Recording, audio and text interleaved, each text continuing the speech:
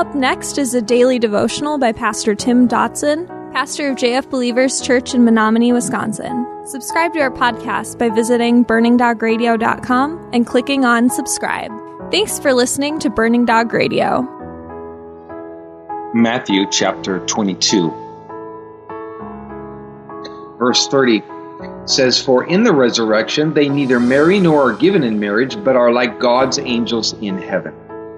But concerning the resurrection of the dead, haven't you read that which was spoken to you by God, saying, I am the God of Abraham, the God of Isaac, the God of Jacob. God is not the God of the dead, but of the living. And when the multitudes heard it, they were astonished at his teaching."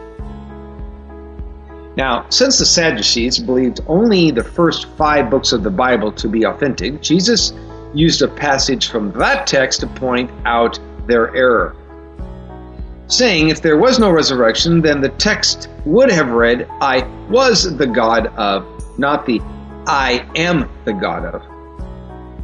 Certainly there are a great many things concerning the eternal heaven that we do not understand today, but we can rest assured that no one will be unhappy with the accommodations. Now this last group, or the last group that we read of, they marveled at his teaching, and this group, they were astonished at his teaching. Even yet, ironically, they all will soon be chanting, "Crucify him, crucify him." Verse 34 says, "But the Pharisees, when they heard that he had silenced the Sadducees, gathered themselves together. One of them, a lawyer, asked him a question, testing him. 'Teacher, which is the greatest commandment in the law?' Now the Pharisees must have been absolutely thrilled to see their philosophical opponents bite the dust when dealing with Jesus. In their arrogance, they now step forward to try their hand at stumping this man from Nazareth.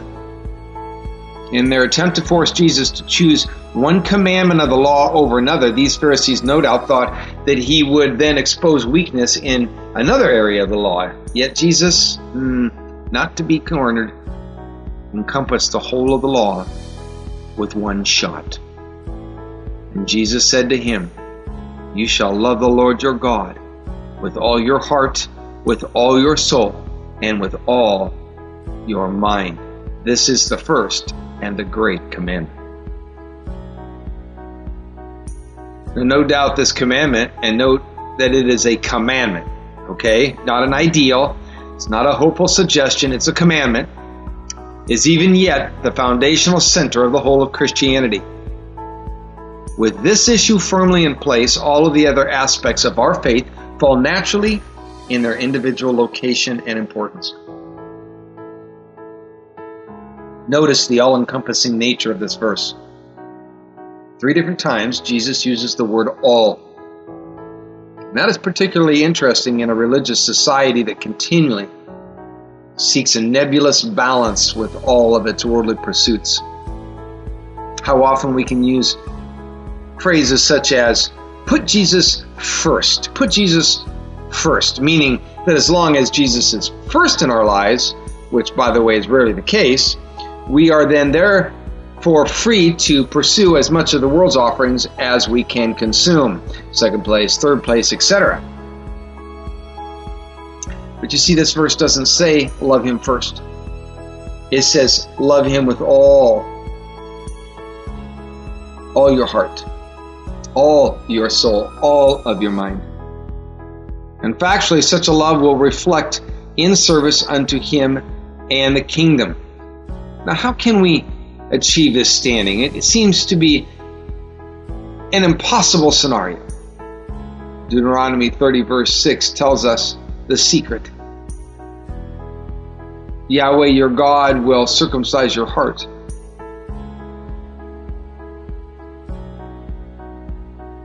And the heart of your offspring. To love Yahweh your God with all your heart and with all your soul, that you may live. Now, the act of Jewish circumcision, that physical cutting away the flesh, was meant to be a representation of a greater act. It was meant to represent the spiritual cutting away of the flesh, a departure from our old man, our old life, the world and its passions. So the God of love himself gives us of his love, that we might love him in return. What is our part then? To first seek such a state, and then to allow that work to take place in our lives. A task that frankly takes a lifetime to live out, even if we are very willing. 39 says, a second likewise is this, you shall love your neighbor as yourself. Jesus herein gives commandment number 2, love your neighbor as yourself. Now, the irony of this verse is the twisted interpretation that is often given by those who yet attempt to dance out of the ramifications of it. There is a common stance out there today that says that we must therefore really love ourselves in order to really love our neighbor. So we must, of course, work very hard to love ourselves. How's that for reasoning?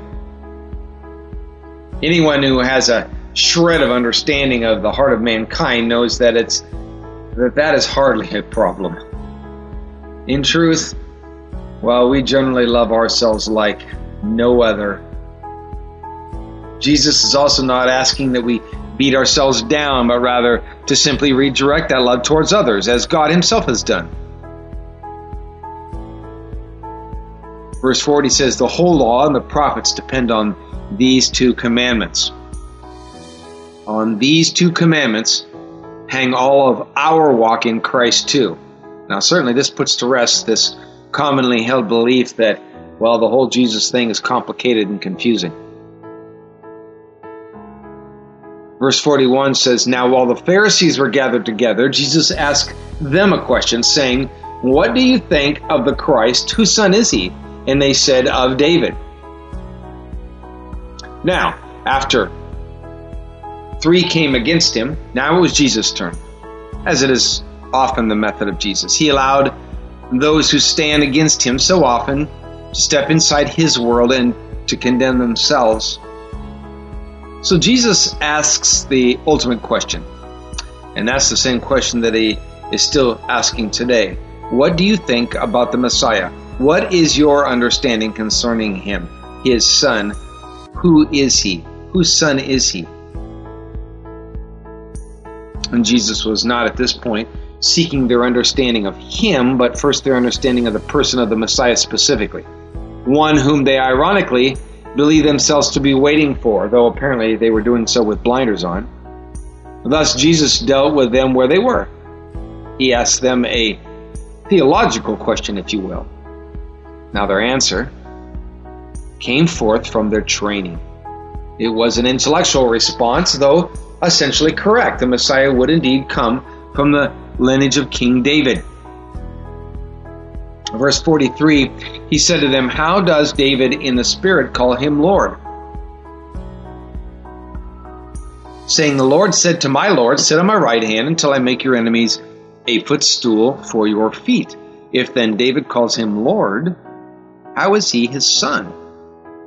Now in this quote from Psalms 110 verse 1, the first Lord refers to God the Father, and the second to the Messiah. Thus David was saying that the Messiah was his Lord, quote unquote. Now if David called him his Lord, his heir, how can this Messiah also be his son? The Pharisees were definitely waiting for the Messiah, but you see, they are waiting for a human Messiah, a political Messiah, not this so-called Messiah. The Pharisees were therefore naturally reluctant to admit that the Messiah, whomever he was also deity. The truth is that Messiah was both man and God. Jesus proved it from Scripture. If they had hearts that were receptive and came truly seeking the truth, they would have recognized Jesus for who he was. Verse 46, no one was able to answer him a word, neither did any man dare ask him any more questions from that day forward. So the show was over. Jesus 4, attacker 0. And Jesus, as always, proved both his positions as well as gave opportunity for those who believed to come to him. In this case, no one stepped out of the pack. Then again, as Jesus said himself, it was a road that few would find. That was our daily devotions by Pastor Tim Dodson. For more information about Pastor Tim and JF Believers Church, visit jfbelievers.com.